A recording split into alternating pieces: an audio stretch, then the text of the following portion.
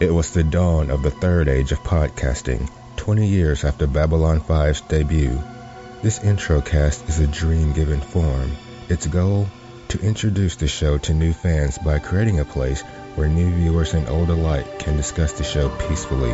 It's a port of call, home away from home for geeks, nerds, podcasters, and wanderers.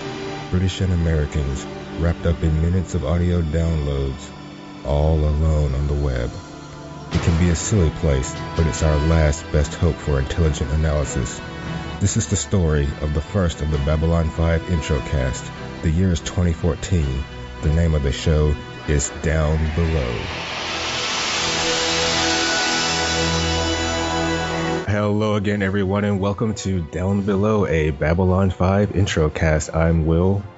I'm in. I'm Heidi. I'm Elizabeth.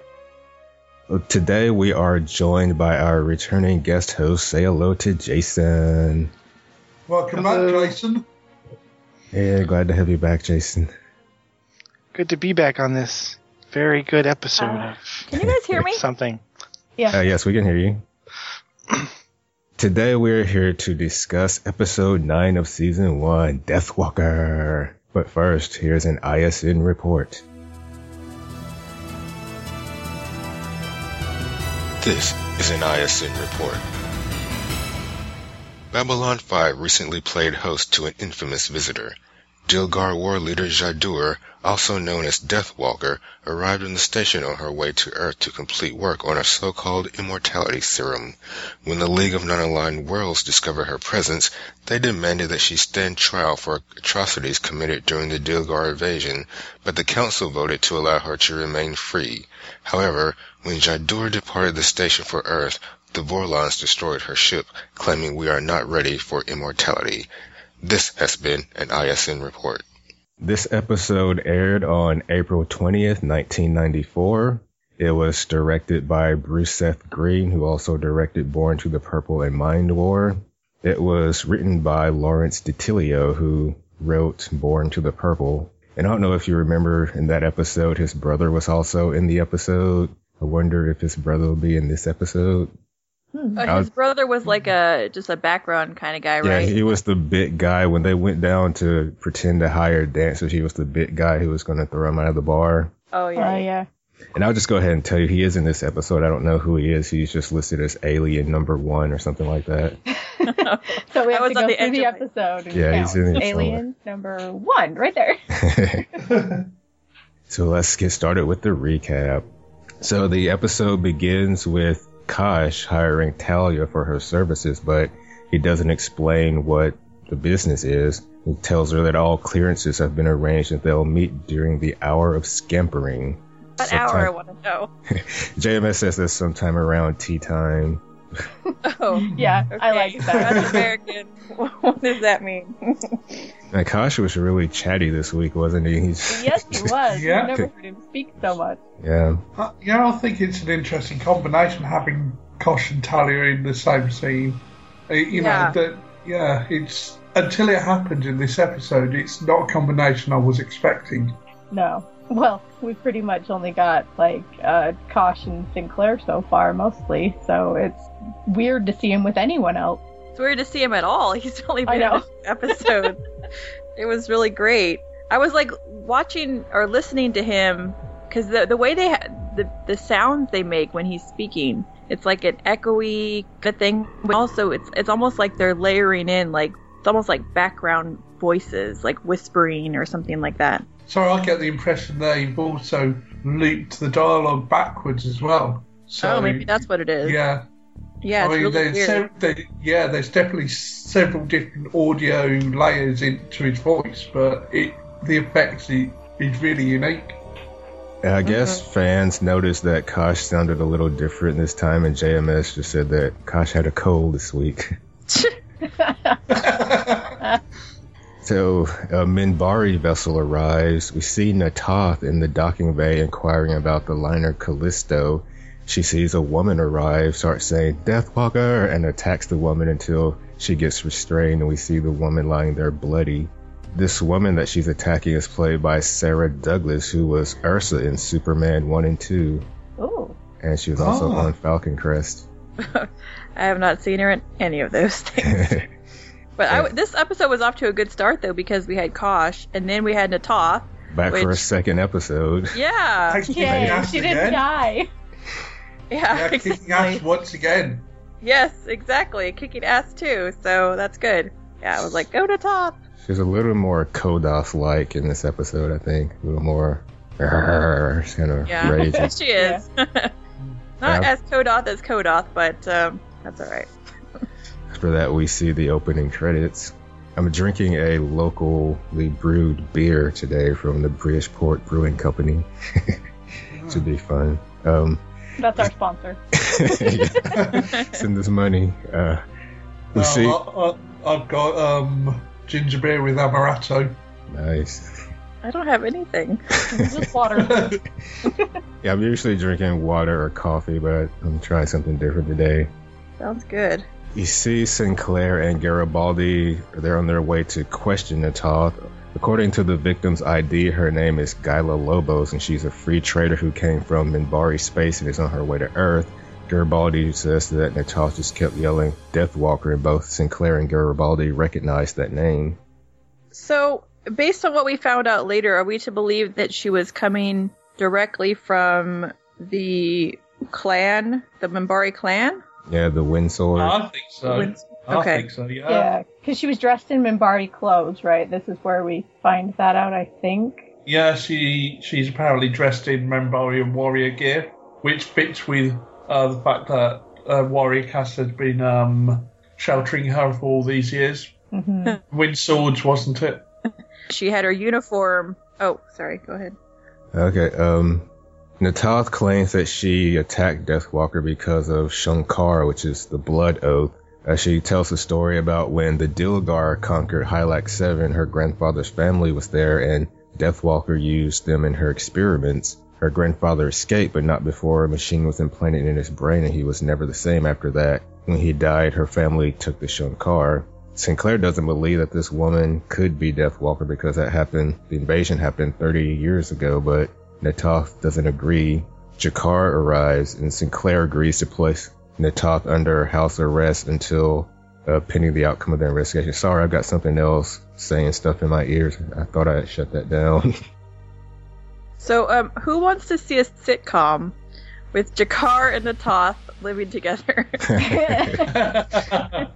I do. Yeah, when they said that she had to stay in his quarters, I was like, oh, this could be fun. Yeah. I liked how Garibaldi was like, listen, sister. Yeah, that's the point. Garibaldi has to guest star, Okay, so I have a bit of a timeline thing that I would like you guys to help me work out. Natoth's grandfather was attacked 30 years ago. 30 years ago. Okay, and the Deathwalker was not with the Minbari, I can't remember what they're called, the sword something. The Windswords. Windswords. Was not with them yet? I don't think so. I think she went... at that point, no. Yeah. Okay. So, now I had a theory, depending on which way that went, that the device that was implanted in Natoth's grandfather's brain, maybe now the Minbari have those similar devices that Deathwalker has shared with them. Mm. Oh, she did say she shared certain services. Mm-hmm. Yeah, that could... So yes, the implanted device could be what's in Sinclair's head. Yeah, Lanier made it seem like they didn't take those technologies, but how would he really know, Mm-hmm. He only knows what Delenn would tell him, right? Or Yeah. That's a good theory. I like it. But also, the Natoth made it seem almost like she, her Shankar made her viscerally be able to tell that this woman was the one she had the Shankar with. Like it was some kind of, I don't know, metaphysical sensation that she felt? Or was she just being, I don't know, poetic? Yeah, I think it's more the latter. It's just more of a gut feeling. That's the impression I got. Also, her grandfather must have shared some sort of records with her, and this is what the woman looks like. If you see her, she's the one responsible. Next, we see Talia meeting with Kosh. A man named Abbott arrives to begin negotiations. Abbott is played by Kosi Costa. Abbott just got on my nerves. How did y'all feel about Abbott? I just thought he was a funny little guy. I mean, not funny, haha, but, funny, strange. Yeah, I didn't mind him. I mean, I didn't love him. I didn't really have an opinion either way on him. It was just blah. No real strong feeling. Did you enjoy the timeless VCR terminology? Yes, dated references. I guess now would be DVR, Diver. At least it wasn't beta. Yeah. Kosh asks Talia to scan Abbott, but she doesn't detect any thoughts. Kosh says that's excellent and they can now begin their business. At first I thought, well, maybe it still is. Like I don't know, what did he say? Like something level 23? What is that? Does anybody understand what he meant? Not sure. It's what he was saying, to me, was almost designed to put Talia off guard, so that, anything that he says or is said to her isn't the response he's expecting. Okay. So he's able, because of whatever he is, he's able to clear his mind completely, I guess. Maybe he just pulls the section out of his brain or something. I mean, yeah. I'm not exactly sure how Vickers work. Yeah, because at first I thought maybe it was like he had been trained to clear his mind so that he couldn't be read by telepaths. But then afterwards I thought, oh, maybe that's just because of like his physiology. Like he, because of what he is, which I'm assuming he has to be born that way. Then he has that capability. Yeah, I mean, even at the end I can't tell whether he's a human or he's an alien. Because he looks fairly human, but then again, the top of his head's missing anyway, so, Yeah. And he can put, like, chips in it and stuff. So, yeah. Yeah, I don't know. Maybe he's, like, kind of like a Psy, where he's human, but he has this capability that normal humans nowadays don't have. So, I don't know. Or maybe doesn't wear weird hats, though. Yeah. Maybe part human and part cyborg or something. Oh, yeah. Down in Med Lab, they can't match the woman's species type. She's healing at an accelerated rate. Sinclair informs the doctor that she's a Dilgar. They had just about everybody in this episode. I like that. Yeah, that was nice. Yeah. Although I'm actually kind of puzzled in this the second time watching it back through again. Why don't they know who the Dilgar was? Obviously was a big event 30 years ago. Yeah, just 30 years. And, even if you weren't born 30 years ago, you still would have seen records of the Dilgar War. Still would have seen visual records of what a Dilgar looks like. So you could have, you don't need to scan it and, I don't know what, species this is. That's what kind of threw me the second time. Yeah. Yeah. I guess because he just didn't think that any of them existed anymore, so he probably just didn't even think about it. Probably didn't consider that as an option.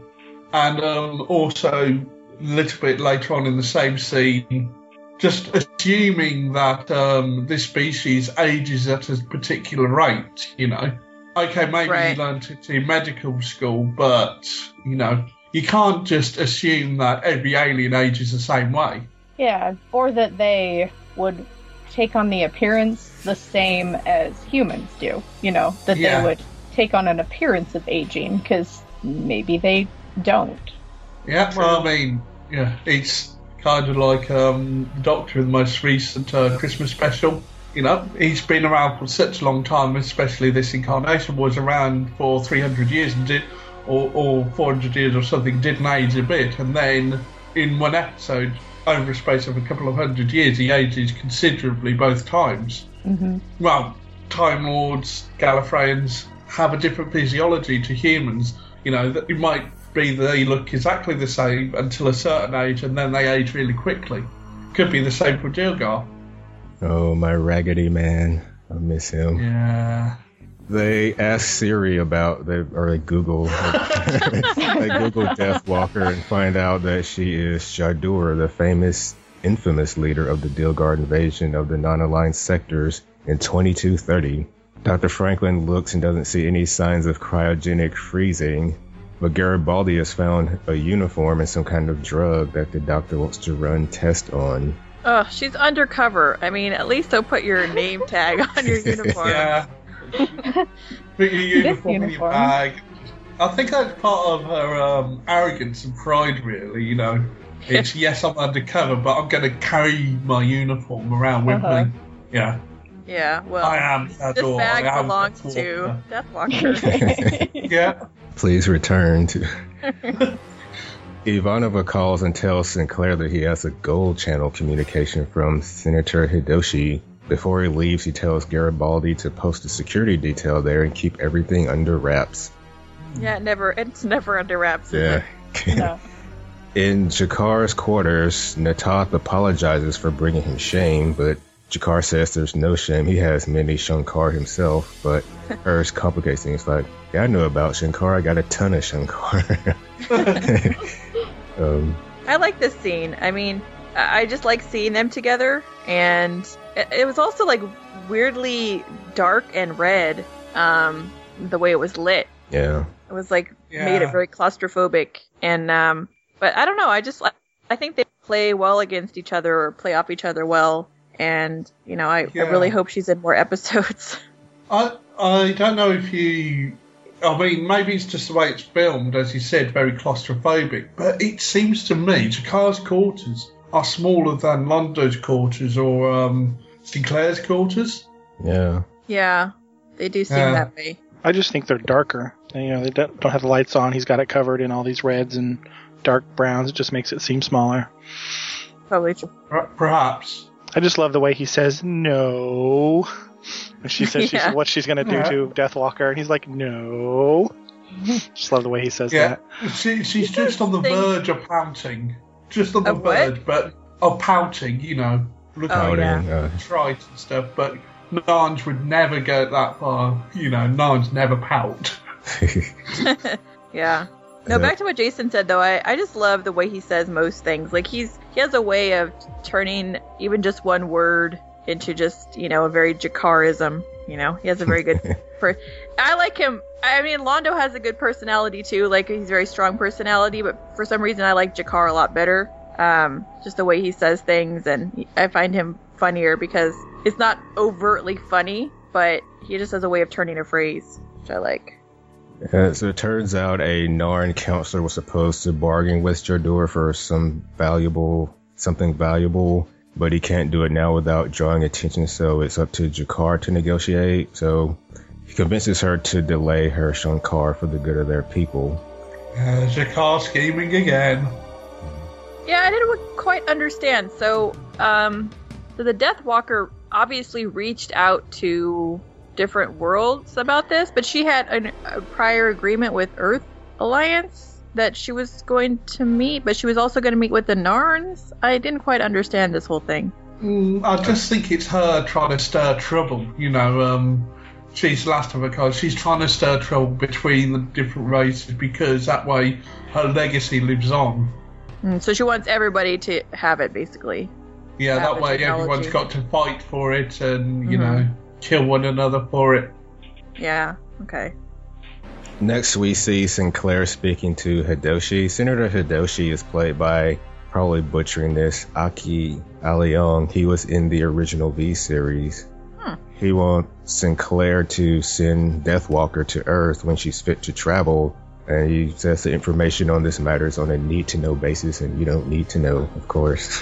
Of course, it's Earth just interfering again. Just like Vester. Yeah, my impression was that she was traveling to Earth secretly, and then the attack is what exposed her, and so now the other governments are trying to contact her as well. Yeah. But my impression was that she was on her way to Earth.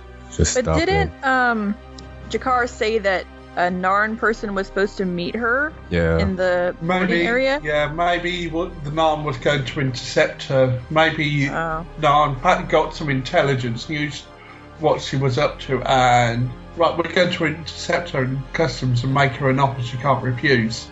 In the med lab, the doctor is studying the drug. When Jadur awakens, she takes the vial from the doctor and demands to see Sinclair. Yeah, this was a little hammy. I don't know. the way she was acting. I generally liked her, but there were a couple little hammy bits. Next, we see Sinclair on his way to Med Lab, and Londo stops him. He asks him about Deathwalker, and Sinclair says that Londo should know better than to believe rumors. I liked how the door closed on his face. It's weird, like, the doors in Babylon 5 are like very prescient in how they open and close. Like, they know when somebody's walking by the door and doesn't want to go out, they don't open. And they know when somebody's walking towards the door and wants to go out. They're telepathic doors. Yeah. I was going to say that maybe Londo the wasn't gonna get Cybernetics Corporation, from Hitchhiker's Guide. Oh. They've got real people personalities. Yeah. And they And enjoy they're opening and closing for your pleasure. Shutting doors and faces, and yeah, it's really cool. Do you know if the set was like they actually had to have people behind the set opening the doors, or if they were? I mean, it looks kind of like it because they're a little jerky, or if they were electronic. Does anybody know? I don't know. I wouldn't doubt if it were people actually opening it. Yeah, because sometimes it like sticks a little bit. Like, pull harder. Pull smoother. Yeah. In Med Lab, Sinclair speaks with Deathwalker alone, and everybody left when he asked to speak to her alone. She says the Windswords were right to fear him, and that the Windswords have sheltered her for many years in return for certain services. They speak of Sinclair often and say that he has a hole in his mind. It's like everybody knows that. Everybody knows. Old news.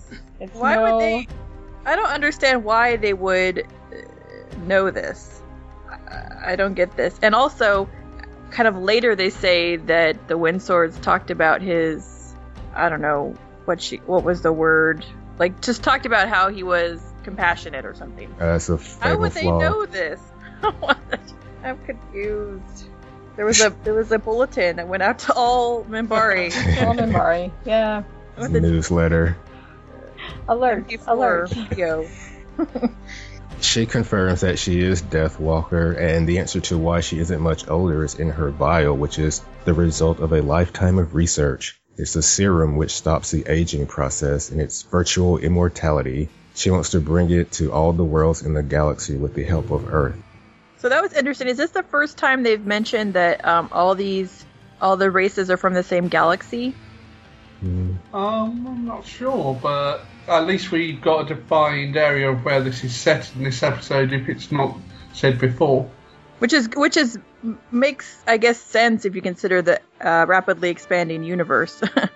So, in terms of getting around, at least they could do it within the same galaxy, which is not, it's separately expanding, so. Yeah, I think we're told maybe in the pilot that the Babylon 5 is like Crossroads, a neutral space, and the star system that Babylon 5 is in isn't that far from Earth.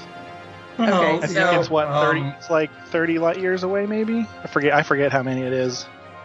So next we're back to the negotiations. Talia looks bored, and Kosh and Abbott are saying a lot of stuff that doesn't make any sense to her. The talks end, and they will commence tomorrow at the hour of longing. And which hour is that? I don't know. Talia stops Kosh and says that Abbott's mind is still empty, and all these phrases don't make any sense, and he tells her to listen to the music and not the song. Abbott offers to buy her a drink, and while talking to him, she has a vision.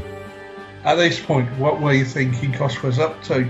Because he's being really enigmatic here. Honestly, I can't ever predict anything that Kosh is up to. Yeah, I had no idea that he was doing this, because of her. I thought it was just some weird discussion he was having.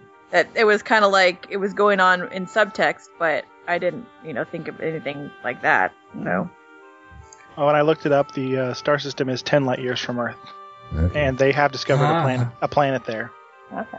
Ooh. It's the same system, I think. I was watching Spaced Above and Beyond, and I think it's the same system where that's taking place, where the outer space stuff is. Yeah, it's very popular because it's one of the brightest stars in our sky, and we know it's close. We've known it's close for a long time. So yeah, but it's again something Babylon 5 tends to do a lot of, incorporating real science into the show. Real science. Oh, and I was always confused by this, but apparently the Centauri are not from Alpha Centauri. Oh. Can I ask a semi off-topic question? Sure. Go ahead. I haven't listened to the last episode, but did you guys happen to talk about Michael O'Hara's age? Oh, he was 39, or his character was 39. Yeah. How old is he really? Does anybody know? I was scared to look it up. Oh, I don't know. Okay. In that He's episode. not 39. I was like, what? Oh. Yeah, which would have made him 9 during the Dilgar War, or thereabouts. Yeah. He was 41? He was 41? I think so. He was born in 1952. Wow, he looks Really? older than 41. It could be the gray tint to his hair. I don't know. Especially in this episode, he looked older. I Well, don't some know. people go gray when they're like 20, so. Yeah, but it's not just that. It's like he has this like he's carrying this weight in his face or something. I don't know. Not like physical weight, but like a mental. I don't know. Maybe it was just this The weight episode. of years, you mean? He's an old Yeah. soul. He's an old soul. Wow, 41. I don't know. All right, sorry. Just had to ask. Sinclair finds Lanier because Delenn is off station. He asks Lanier about the Wind Swords, who Lanier says is the most militant of their warrior caste, but they wouldn't harbor a beast like her. Lanier will contact Tulin to find out if what Deathwalker says is true. In the last episode, did Delenn say she was leaving? I can't remember. I don't remember. I don't think she did. Okay. But it's good to get some character development here with Lanier, I think. You know, he's got a passion for history, and I like the character work that, yeah, he's got a passion for history. When he's talking about it, he just won't shut up. Was this the scene? Wait, this wasn't the scene in the Zocalo, right? This was the scene when they were walking down the hall, or? I think so. Yeah, I think so. Yeah. Okay, so I have a question about that scene. JM. I do enjoy, though, that Delenn is gone, and that in my head it's because of what happened last episode. I don't know what she's doing, but I think that's why she had to suddenly go. Oh yeah, definitely. Yeah, that could definitely pan out, yeah. Like, I better stay out of his sight for a while.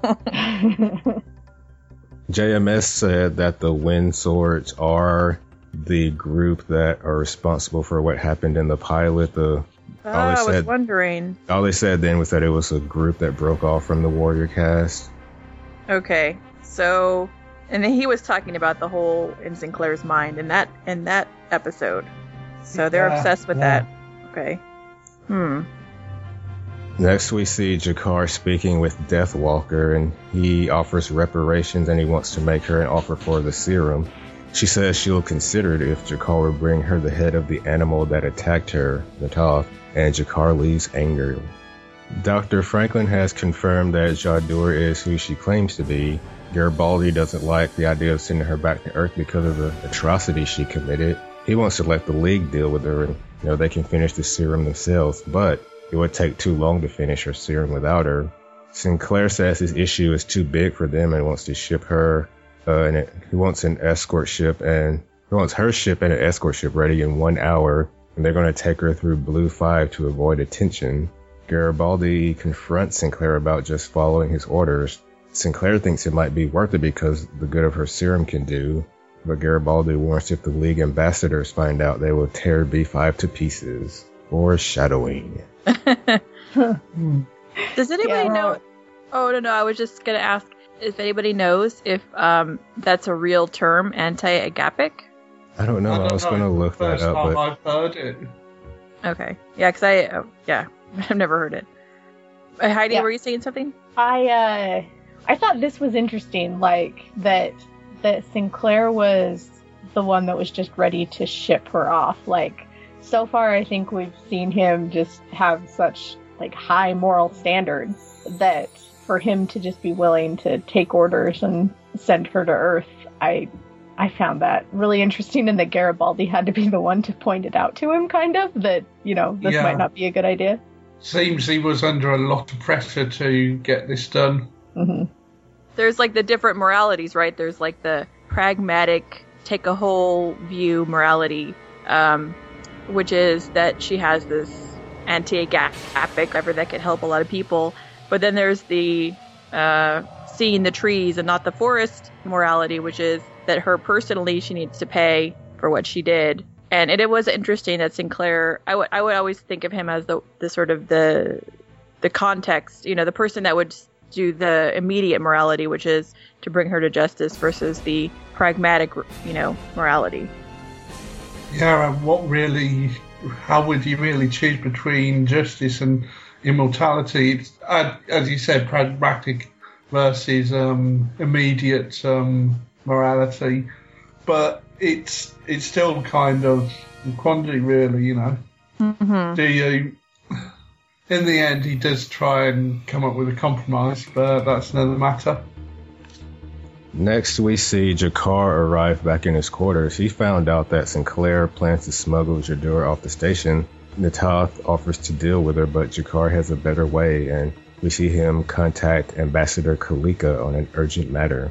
So, G'Kar said he found out through one of his agents. Like, what does that mean? His agents? He has spies? Because it was a pretty small group of people that would know what was happening. So, well, perhaps the guy from last week who owes money to some people isn't the only one in security, and someone owes something to G'Kar. So perhaps that's one of his agents. Yeah. And we know that what's his face, Nagrath. Nagrath has somebody in security too, at least one person, level 5 or whatever. So that was interesting. I don't know. Yeah. Next, we see Jadur getting ready to leave. Sinclair's going to send her with an escort to the Vortex, and then an Earth Force vessel is going to meet her on the other end. He wants to know why she wants to give her serum to Earth, and she thinks that Earth should be the one to benefit from their conquest because Earth turned the tide during the invasion. Sinclair says it was just an act of preservation, and then she brings up the Wind Swords said that he was sentimental, which is a fatal flaw in a warrior. She wants to give everyone immortality so people will remember her race differently. I mean, she did make a certain amount of sense there. So I kind of bought what she was saying. I didn't really necessarily think about that she had other motives. I mean, I didn't really think about it too much, but I mean, she kind of made sense there, and she made sense later, for her kind of sense, I guess. Yeah, it definitely made sense to me at this point, what she was saying. Of course, it turns out to really just be revenge, but... Yeah, well, I suppose someone like her who, was quite, what would be the right word? Kind of amoralistic and... sadistic. Sadistic. And then her whole race dies. That's just going to harden her and make her worse, Yeah, and like Ivanova says, I mean, people that do those kinds of things don't necessarily have remorse for it. So no. Next, we see that they are escorting her to her ship when they are intercepted by a group of ambassadors led by Ambassador Kalika. Kalika is played by Robin Curtis, who was Savik in Star Trek's 3 and 4. Vulcan, I believe. Is she the same actress from a couple of weeks ago? She is? When we were first... No, I'm asking, is she the same actress from a couple of weeks ago when we were introduced to the species? Fish Lady. No, this is a different person, I believe. Okay. I guess so. She was wearing similar clothes, and obviously she was also a fish lady. But yeah, it was really hard to tell though, and she kind of sounded the same. The ambassadors want a full assembly so that Jadur can stand crimes for her atrocities. Sinclair reluctantly agrees, and Jadur says, "Fatal flaw indeed," before she's escorted back to her quarters.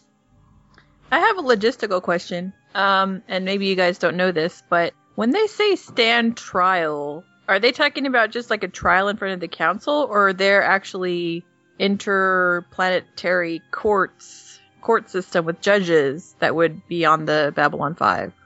Does anybody know? Is that a spoiler? I don't know. I don't know. They equate it to the UN on Earth, don't they? So I don't know. How do the UN conduct trials? Yes, don't they? I mean, they do war crimes and stuff. Yes, but I'm not sure what the setup is. Yeah. Oh, yeah. I'm sure they have judges and stuff. Yeah, so maybe it's similar to that. I don't know. At this point, anyway, I don't know. Right. Okay.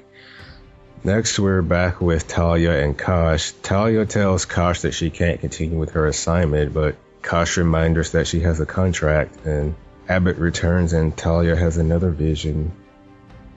So, again, I'm asking questions that you probably can't even answer, but is she like a freelancer? I mean, she just does her own business, right? She can set up her own report into and like answer to Babylon 5 in terms of what clients she takes on, or it has to be logged with somebody. I was kind of confused by this. Like, if she came upon criminal activities, I mean, like, would she have to report to a certain person or something? I don't know, which is kind of weird. So she has a contract with between her and Kosh, I guess is what it was. Right. With her agent. Well, yeah, earlier on it was actually, in the first scene they talked about contracts and payments, didn't they? Yeah, how she had to get how she had to get clearance and and it all goes through Babylon 5 though, right? Because she had to register when she got there, and then he had to register the contract or something. Yeah, I was kind of confused by the whole thing, but it seems like she's a freelancer who can get work, but yes, it's got to be logged, because I suppose having a telepath in a business meeting would be a logistical nightmare. Mm-hmm. And there'd have to be so many forms. Right, to make it legitimate in terms of her being able to scan him and stuff. She doesn't work for the station, though. She just had to check in. I mean, that was just like a protocol or regulation or something that she had to check in with the station. But she doesn't actually work for the same people that most of the other humans work for. She works, I don't know if she works for Psycor or if she's just a freelancer, but she doesn't work, with the station staff. Okay. Yeah, she's had lots of different contracts that are in the show so far with Catherine Sakai, and then there was another one earlier that she had. So right, and then Sinclair pulls her in sometimes to help out with ambassadorial, whatever. I think it's kind of, she's still part of Earth Alliance, so the Earth Alliance military can kind of call on her services, but she'd probably still have to be reimbursed somehow. Yeah, maybe she has like a standing contract with station staff or something. Sorry, Elizabeth? Right, yeah. Sorry, it broke up. I couldn't hear Jason until the end. But I would just think with a station that big that there would be more than one telepath, but I guess not. Well, it was stated in Mind War how rare telepaths are, so, even though there's a lot of them, they're still rare, and still, this is an outpost, even though it's an important outpost, it's still an outpost, and, maybe they can only afford to send one telepath there. Yeah, and there's how many telepaths there are, but then there's also the ones who are like willing to work for Psycor versus the ones who like go crazy or refuse, and all of those numbers too. Have to take the sleepers or go into prison. The ones who become, all that. Yeah, if a few of them, get telekinesis, go mad, so telepaths are a rare commodity. Next, we're in the council. Sinclair thinks the vote will go against Jardur. Londo sees him and makes a joke about how Sinclair avoided him earlier. Lanier arrives and he's been given instructions from Delenn. So the meeting comes to order. I was going to say, you kind of immediately knew as soon as he said something that it wasn't going to go the way Sinclair predicted. Yeah. Got no time to chat. If I chat, something's wrong. So, yeah. Mm-hmm. We hear the different arguments. The League votes yes. Londo votes no. G'Kar votes yes, but then he changes his vote to no. Kosh, of course, didn't take part. Earth votes yes, and Lanier has the deciding vote, and he votes no, which surprises Sinclair. The League gets upset and withdraws from the assembly. Hold on, sorry. Okay. Sorry. I have two things. One is earlier, I don't know if it was when Sinclair was talking to Garibaldi and predicting what Lanier would vote, where he says that the Minbari are honorable. So he still thinks they're honorable, even after what happened last episode, which was like, okay. And then the second thing is, I was very confused about what exactly happened between the Narn and the Deathwalker, because Sinclair was saying that they would vote no because they didn't want whatever they had done in the past to come up. Was it that the Deathwalker had helped the Centauri against the Narn? I'm not sure. I think potentially they did that, the Dilgar, but it also sounds like the Narn sold Dilgar weaponry because that's what they've been known for in the past for doing, for working with other races to sell them arms.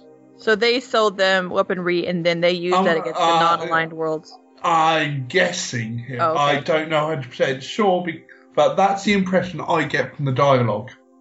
Okay. Because the non-aligned worlds in this say, talk about the involvement the Narns had with the Dilgar, and that's the impression I get, that they sold them weapons. Mm-hmm. And Natoth's family was killed during the Centauri occupation because of the Dilgar's involvement, or is that separate? I think it wasn't part of the Centauri occupation. I think her family were present on a planet that the Dilgar invaded, and they got caught up in the conflict. And J'ador, being as sadistic as he is, perhaps her family fought on the wrong side, and so J'ador didn't care that the Narns helped the Dilgar out previously.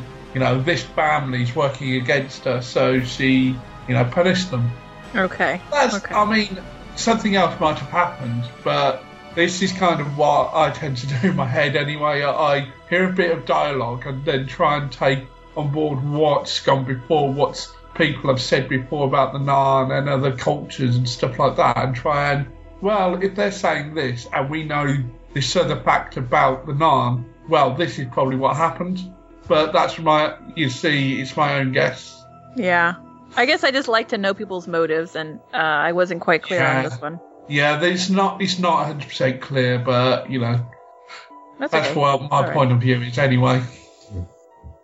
So the League gets upset and withdraws from the assembly. Lanier and Sinclair are left. Lanier apologizes for helping her escape justice, and this is where he admits that the government knew about the Windswords sheltering J'ador, but not at first. During the war, the Windswords came to them with monstrous weapons, and that's how they found out that she was with them. But after when they found out, they couldn't admit it at that point. Interesting how he doesn't say whether they used the weapons or not. Yeah, I wonder if that's why they couldn't admit it. Yeah. But it was a good bit of acting from Bill Murray here, I think. You saw the inner conflict, And, sorry, Elizabeth. Oh, no, it's fine. No, until Heidi mentioned that earlier in this episode about the technology, I just completely just thought that Lanier was saying that the Minbari didn't use the weapons. But you're right, he doesn't really say they did or they didn't. So, yeah, that's interesting. Yeah, another thing about this scene, I like the audio mix in the background, the background sounds of the League of Non-Aligned Worlds. You occasionally make out a word here and there, and I think it was nicely done. Nice bit of audio mixing. Yeah. Next in the CNC, Elizabeth, last week we gave the nameless technician a name. We called her Clara. Okay. So we gave her a name. Yeah. So Clara, all right. Clara announces that something is coming through the jump gate, and they see a Drazi Sunhawk, and they demand the immediate extradition of J'ador. Does everyone ever have a good day? So far, it doesn't seem so, does it? Yeah, no. The back of this ship reminded me of a Firefly class ship, the way it lit up. Yeah, I can see that. It does, doesn't it? The Drazi captain, Ashok, is Mark Hendrickson, who was the Grey Council dude in the last episode, and he was also Durag in the Parliament of Dreams. Oh, okay. It's recycling. He's good at wearing costumes. Yeah. Doesn't mind being in the makeup chair for hours on end. So did the other technician get a name, or just Clara? Just Claire. If Okay. this guy comes back, we'll give him a name. Oh, is this his first time? I I don't think even so. know. I don't know. Clara had been around so much that we were Yeah. like, well, you know, she Yeah. was That's true. How did Since- she get the name? Just random, or did she remind somebody of a Clara? Or Just random, really. random. okay, It's probably Okay. thinking about Clara from Doctor Who. Knows. Yeah, I think Oh. she's Well- called. I think she's called Tech 2 in the official documents in fandom. But Well, that's that's kind of boring. obviously her second name, Clara Tectu. Oh, that's her last name. Okay. Clara I'm gonna write that Tectu. down. Tech Yeah, two. very techy. We see the ship's weapons are ready, and B5 aims their weapons at the ship. This is the first time we've seen B5's weapons.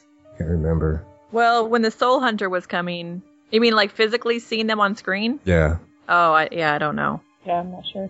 So I was kind of hoping I liked this, like I liked the standoff, but I really didn't feel any tension in it because you know nothing's gonna happen. But I mean, I liked the whole idea of it. the Drazi vessel slows down, and you see more ships come to the jump gate, and more are on the way. Sinclair orders Ivanova to stall them. She's all like juggling. Like- Hello, how can I help you? Yeah. Next, Sinclair is trying to convince Kalika to stall the ships. He says there's something she should know before they break off ties with B5. She threatened to break off ties with the station. I agree with her. It's like all those different non-aligned worlds, they have like no say in voting, you know? Mm-hmm. Yeah, Yeah, and it's there's just way more one of them vote on for the board. bunch of them. Yeah. Yeah, there are. Like, there's, I mean, quite a few different. I mean, I'm assuming that each one represents one of the worlds, so, yeah. And I'm really glad that Fish Lady has a name now. In I still like Fish Lady, though. So, It's easier to remember. That's true. In CNC, Ivanova has managed to get the captains of the ship in an argument, and we see them move out of firing range because Sinclair has played a wild card and he's going to be in closed session with the League. Sinclair congratulates Ivanova, and you can see she looks kind of proud of herself. Yeah. It's a good plan, though, you know. Trying to get them to see who's got the right to fire first, basically. yeah.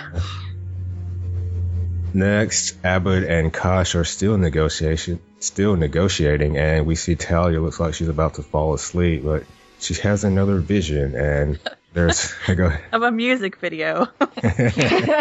Yeah. 1990s music video, yeah. A man with a bottle is walking towards her, and then he attacks her, and in real life she screams, and then Kosh says that their business is concluded. Until the end, when she told them that this was an experience that she had, I thought that somehow this thought or experience was being put into her head. Mhm. I wasn't sure if it was someone else's but I never considered that it was actually something that had happened to her. I agree. And why, if it's something that happened to her, why is she wearing all this sexy, lacy top? I'm very. Well, I'm not sure. I think it's a memory of a scan almost. At the end, she talks about scanning a murderer. Perhaps, she scanned a murderer, and in the memory, she was in place of his victim. So, whatever his victim wore, she was wearing. She wore what she was wearing, and then Yeah. we just didn't see the point in which the murderer, put the glass in her face or whatever. However, it went down. Would have been a bit violent to see that. Abbott takes off his hat, and you can see his brain in some kind of mechanical device on his head. He removes a data crystal and hands it to Kosh. Talia wants to know what's on the crystal, and Kosh says, reflection, surprise, terror for the future, and leaves. Of course he does. Talia's like, what does that mean? Yeah, and the audience is asking the same. Right. In the council, the League scientists have verified Jadur's discovery, but they still want her to stand trial. Sinclair agrees, but he has a compromise. He says that the League can choose scientists to help Earth finish the serum, and when it's finished, Earth will hand Jadur over for trial. Everyone agrees, and all the vessels that were outside B5 leave. Tied up pretty quickly. Yeah. Sinclair tells Jadur that he's glad Nata thinks to see because he's looking forward to her trial. She doesn't think Earth is really going to turn up when the time comes. She explains that the key ingredient in her serum must be taken from living beings, and she thinks everybody's going to turn on each other like wolves, and they'll make what the Dilgar did 30 years ago seem like nothing. She says that they will become like the Dilgar. Yeah, that was a good scene. And Sorry. she's probably right. Mm-hmm. Quite a sadistic plan. Yeah. Next, the Minbari ship is leaving.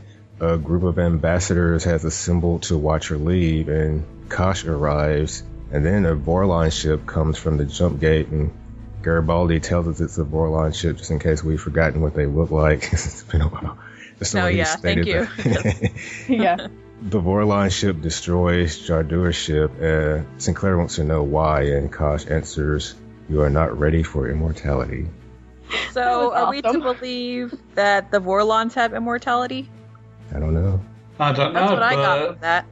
the Vorlons clearly are deciding what's best for the other races here. Yeah, how dare they? Like, who are they?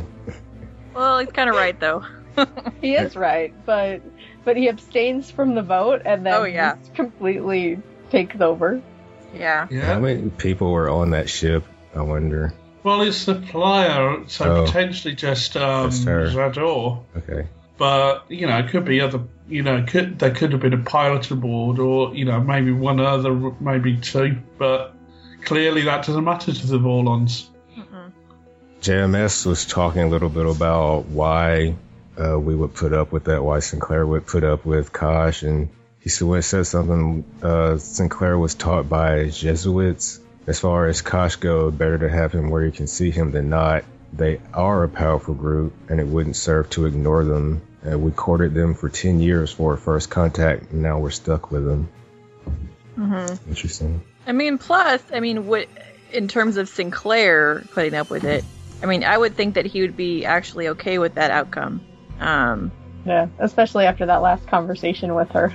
Right, exactly. Yeah. In the Zocalo, Garibaldi and Sinclair. Sinclair wonders if it will always be the way it is now with the big powers controlling little powers. Talia enters. She says she might be having a problem with Kosh, and she summarizes what happened earlier and explains that 4 years ago she scanned a murder suspect who was a serial killer, and she had never been inside a mine like that before, and it was the most frightening experience she had ever had, and she still has nightmares about it. And today, it wasn't a nightmare, it was deliberately provoked. So they work out everything, how Abbott is a vicar, basically a living recorder. So they think she was set up because Vorlon's Illyria telepaths, and he might have been getting information he could use against her in the future. And Garibaldi, after she leaves, Garibaldi and Sinclair continue to speak about Kosh, and you have the end credits. Yeah, this might be the Zocalo scene you were on about earlier, Elizabeth. It's not, but I'm surprised that, was it Garibaldi that knew about Vickers, but the Psi person didn't? Because you would think that if there's something out there that could record a Psi's thoughts, that they would know about it, but... Well, she's just a commercial telepath, and perhaps she's not privy to that information. Maybe someone Garibaldi like Bess. is? Yeah, but Garibaldi is the type of person that looks into these sorts of things, isn't he? At least like Bolivar said last week, she, sometimes she's afraid of the way Garibaldi has to think. And, I suppose he finds out about these things during his investigations. Mm-hmm. Will, you know how you have a problem with Talia's lips? Yes. Okay. Is it the way she talks, like how her lips move when she speaks, or is it something else? Okay, yes, I get it now. Thank you. Yeah, it was a close-up at the end with the red lipstick, and I was like, wow, that is weird. So annoying. Like, get off the screen or shut up at least. Okay, the author that is consulting on this show, what is his name? Harlan Ellison. Yeah. Oh, okay.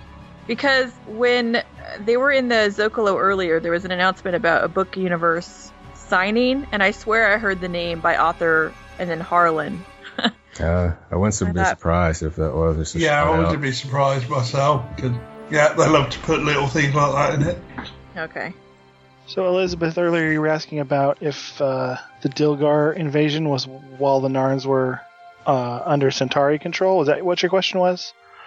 Earlier when you were asking about that? Oh, I was trying to figure out what the different relationships between them were. Like, did the Dilgar help out the Centauri when they were invading the Narn? Yeah, trying to work out the timeline, basically. Yeah, I know that was like 100 years ago or something, or 30 years ago was the non-aligned worlds. was when Earth won the war against them. But it looks like the Narn were still under Centauri control during that time. Yes. Oh, okay. And the Dilgar definitely invaded a Narn, took over a Narn colony. Which is the one that Natoth's family was on? Right. My speculation was wrong then. Ah. And then it looks like I just found a timeline. It looks like both these things are actually from the episode, probably printed somewhere or something. Sometimes they like to just have little pads of information. There was a screen that they were looking at that had some information and some years on it.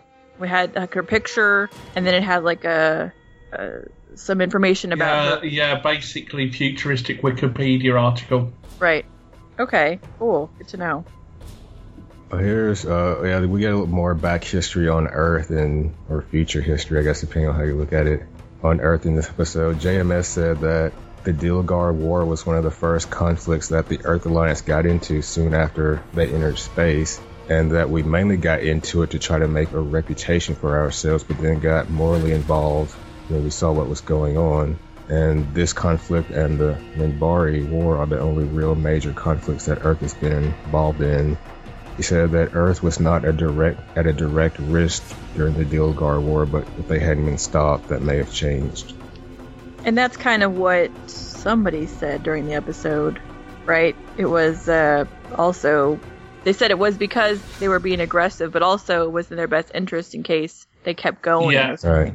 Yeah. I think you're supposed to get an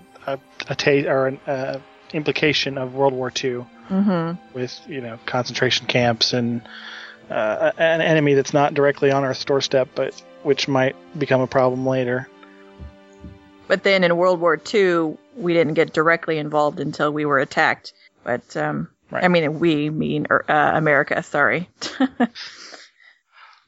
He also, I think he was talking about Jadur maybe, but he said that the women I write are very close to many of the women I've been involved with over the years. So far, no one sued. Huh? I don't know. Probably just taking influence from his own life. Yeah. And, So, Jason, why did you select this episode?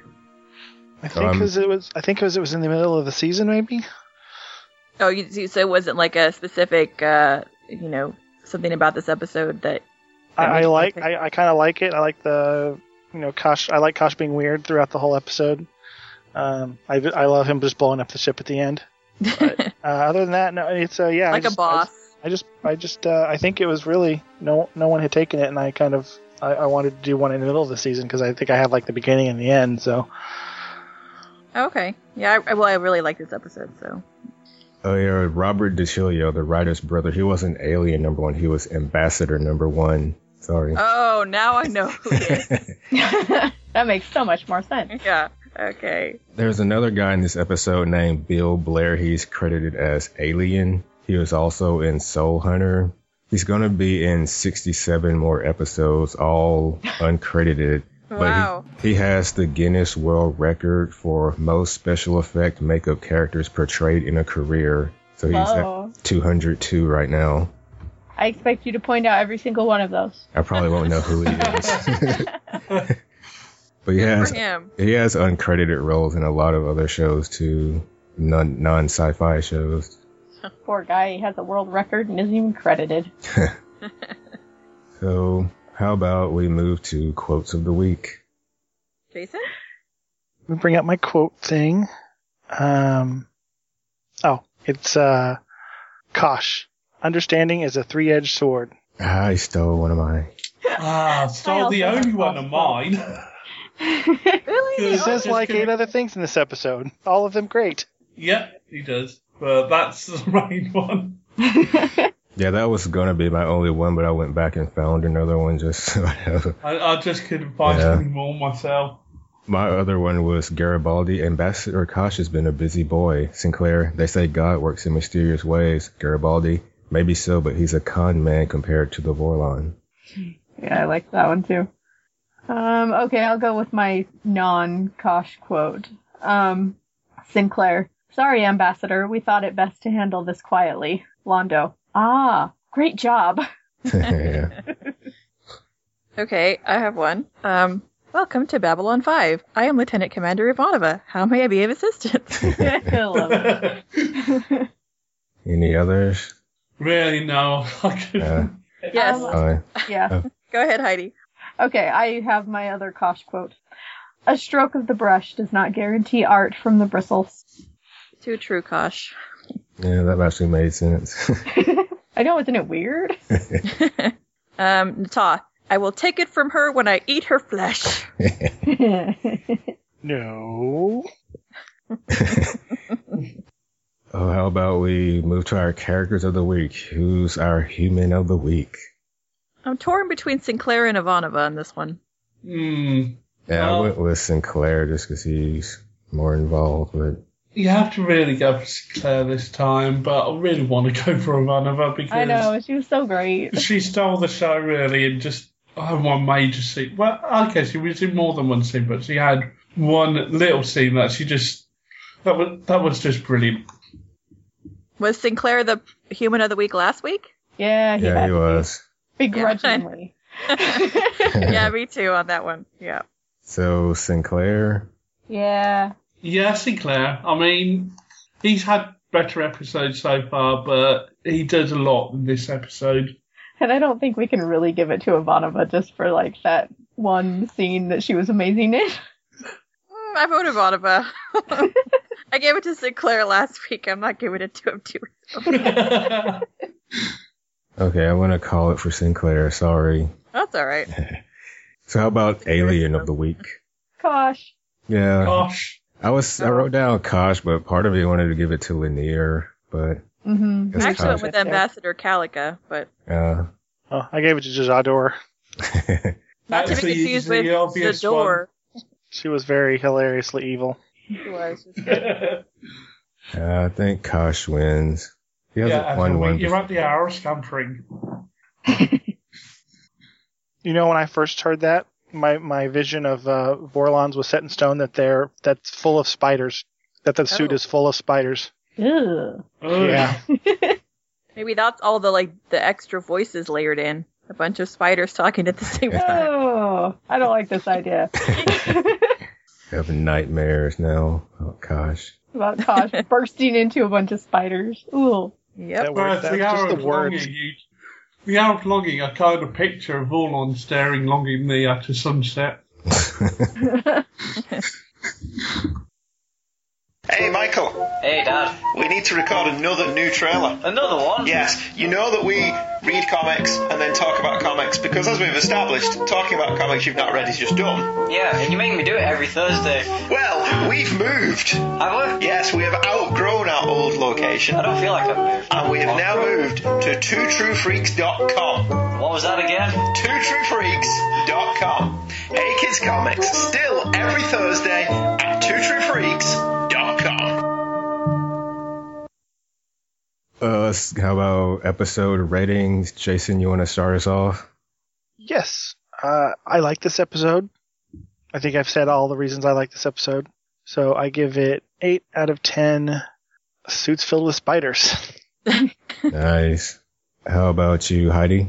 I really liked this episode. I enjoyed all of the crazy Kosh talk because I never know what he's saying, but he was saying a lot this episode. So, and I love at the end when the Vorlons come in and just take the decision out of everybody's hands.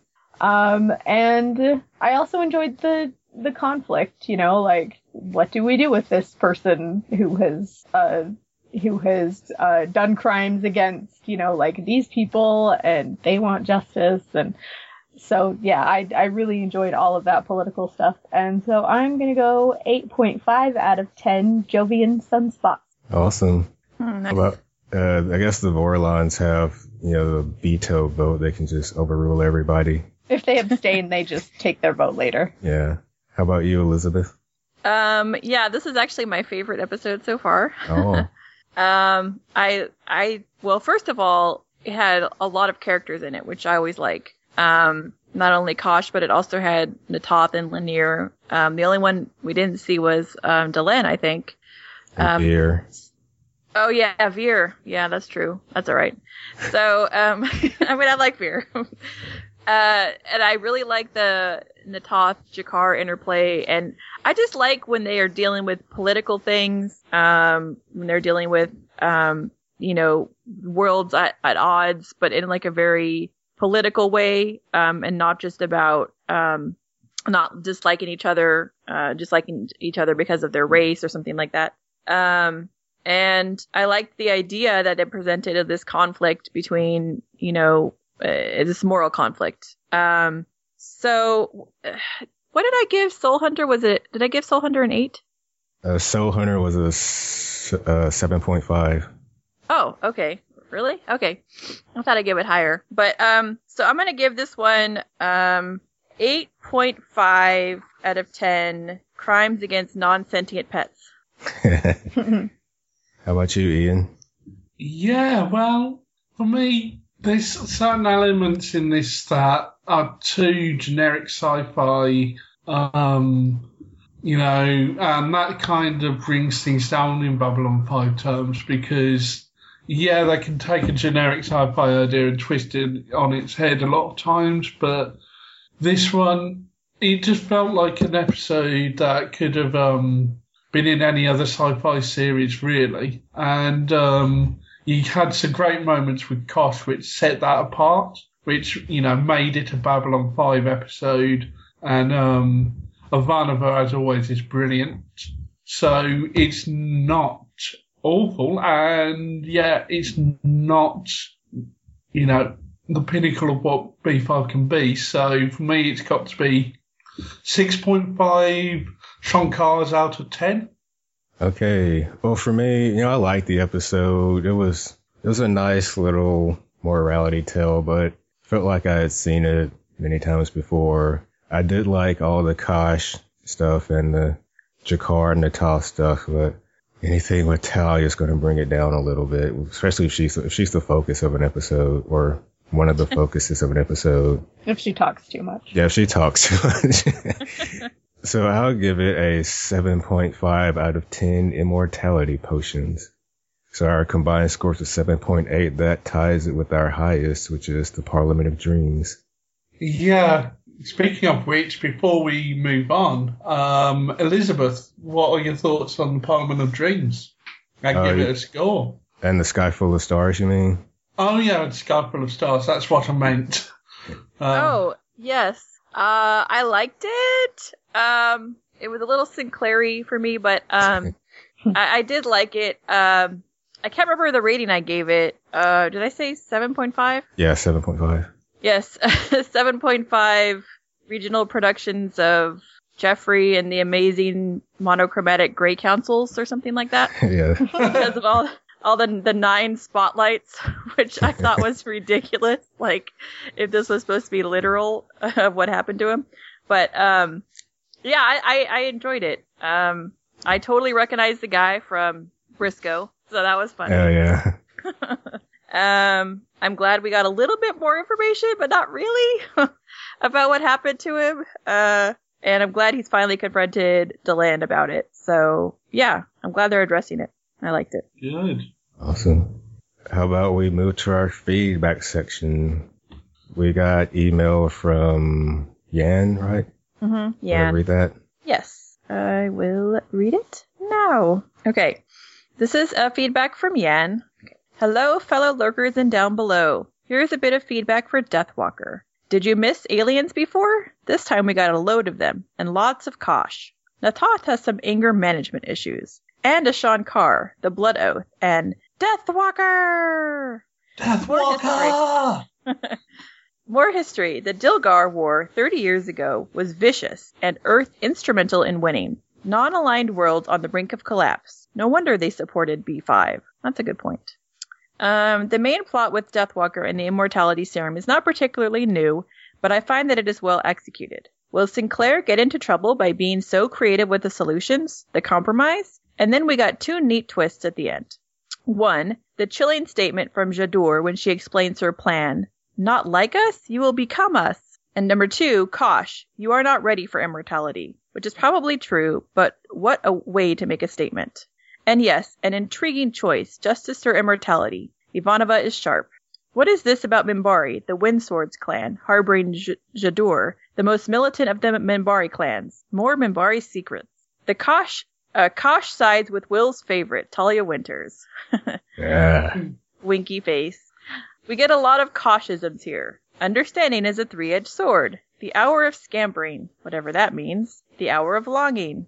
Ah, you seek meaning. Talia, yes. Then listen to the music, not the song. Reflection, surprise, terror for the future.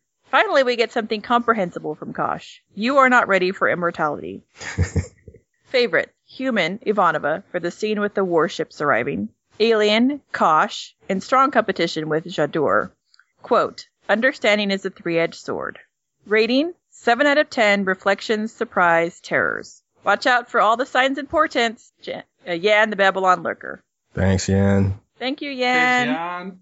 Well, that's all we got this week, folks. Oh. Whoa. Oh. Yeah, we've got predictions, and you've got to tell them next week's episode. Sorry, I meant that's all the feedback we got this week. Oh, I thought you were going to end it so prematurely. Like, I'm finished with this. You're out. So if you have any feedback in email or audio format, send it to mail@downbelowpodcast.com. And if you like what you hear, head on over to iTunes and leave us a review. Yes, please send in feedback when you can. The next episode is called Believers, and our guest host is Jesse. Any predictions about Believers? Believers. Believers or Beliebers?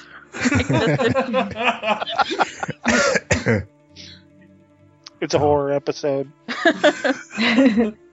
Wow. We found out that Justin Bieber is in the Kosh outfit. Oh, worse than the spiders. It's multiple Justin Biebers under there. Oh. Maybe we're gonna see some more religious stuff going on. Maybe we'll I don't know, get some more that way. Trying to think who I'd like to predict that the episode is centered on with that title. Maybe back to Delenn, since she was gone this episode. That's kind of what I was thinking, but then again we just had that episode last week. I don't know. Yeah, that's the only thing I could think is it must have to do with the Grey Council or the Lanier and his initiate thing, or it could just be completely different and right, be like this religious sect. Exactly, somebody who shows up because that happens too. Yeah, because they do like talking about religion. It seems like talking about it here and there. So yeah, maybe there's some kind of religious sect that is getting into trouble. I know, as they sometimes tend to do. It's a cult that follows praying mantises, and it's about Nebraska. Sorry, no, I've been having to mute myself because I can't stop thinking about Believers and please go on. Just people followers, 200 years later, it's become a cult now. Just a bunch of tweens. Yeah, that would be amazing. That's but scary. Unfortunately, it's not going to be about that. Darn it. Yeah, that's all I have on that one. Me too. All right. General, do you think I don't know. I guess my general prediction would be that the Vorlons have some kind of immortality, because it just seemed that I don't know. Kosh, the way he said that kind of seemed that way. Oh, but the other thing is that, again, Sinclair, when he was talking to Lanier, he said, "Oh, you're going to talk to your leaders." And Lanier said something about the council. Was he talking about the Grey Council, or is there another council that they mentioned? Because the Grey Council is like the leaders of the Minbari, but I thought it was like a secret kind of thing. But it's just like, yeah, the council. All right. They can't talk to them. He has to go through Delenn. I don't know. Well, he never mentioned the Grey Council, he only mentioned the council. So, he might have been talking about the Grey Council, but he managed to avoid saying the Grey Council in front of a non-Minbari. So, that could mean any council. Or he could have been talking about something else. But, yeah. Did you guys talk about... Sorry. Did you guys talk about the fact that there were 9 Grey Council members last episode? We touched on it, but we knew you'd probably want to go into it a bit. We didn't really talk about any significance of that, just that it took an awful long time to see each of them appear. Oh, yeah. No, because when during the Parliament of Dreams, during that Minbari resurrection or whatever ceremony, didn't she say, and the 9 said yes or something like that? Yeah. Or the 9 said no or something like that. And then the one who follows. So, 9. Oh, nice catch. Thank you. I wasn't sure if we had already heard that the Grey Council had 9 or if that was something we just found out last episode.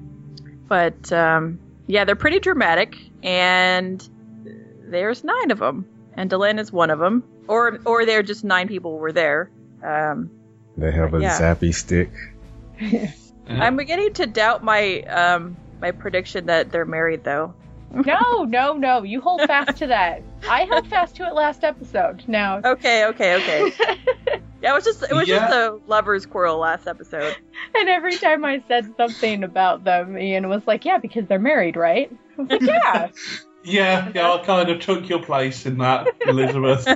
Okay, good. All right. Someone had to, Yeah, we're someone sticking had to with carry that. the candle. Yeah. Okay. I want it to be true, so I want to stick with it. I think that I gotta hope that Natoth and Lanier are going to show up more often in the future, hopefully. Yeah, I really enjoy Lanier. Yeah, I do. I enjoyed them both. And hopefully Delenn will be back next episode. Mm-hmm. As far as overall predictions, I think I made most of mine as we were going. Yeah. Which is fine. So it's it's a good way that they basically dealt with the question of, will immortality be available? No. We don't want to have to deal with that as well. So that's out. But we haven't, it's been a couple episodes since we talked about the Homefront. Home Guard, yeah. Home Guard. Oh, Homefront, or the Home Guard. Though there was did you guys, that newspaper, yes. Oh yeah, we talked about that a bit. Yeah. So there was a little bit there. So yeah, no big predictions overall, I don't think, that I can remember. Hopefully the Fish Lady will have more of a productive role in the coming episodes. And hopefully I'll be able to remember her name. I think of it like Calica, like Calico, cat, but with the A instead of an O. That's how I'm remembering it. What about Clara? Oh, Clara, of course. Because she's always known as Tech2, that she's hugely prominent in future episodes. But she will continue to get all of the best lines of the text. Yeah, there you go. She's the one recurring tech. And they'll always film her from the same angle. She actually filmed every scene that she's ever shot in one day, and then just spaced them out and used them in different episodes. Yeah, that would be very efficient. Yeah. I guess that's it. I am looking. I mean, I definitely see that it's picking up. It's we're seeing more signs and portents, and I guess I don't know what the signs and portents are for, but yeah.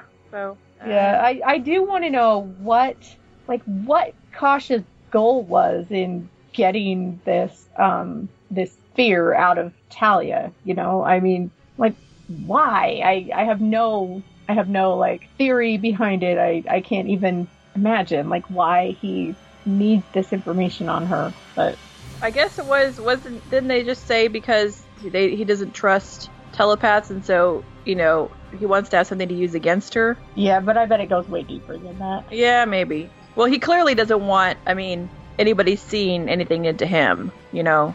I don't know if it's going to come up again, like, if he knows what happened with, what was her name? The other telepath?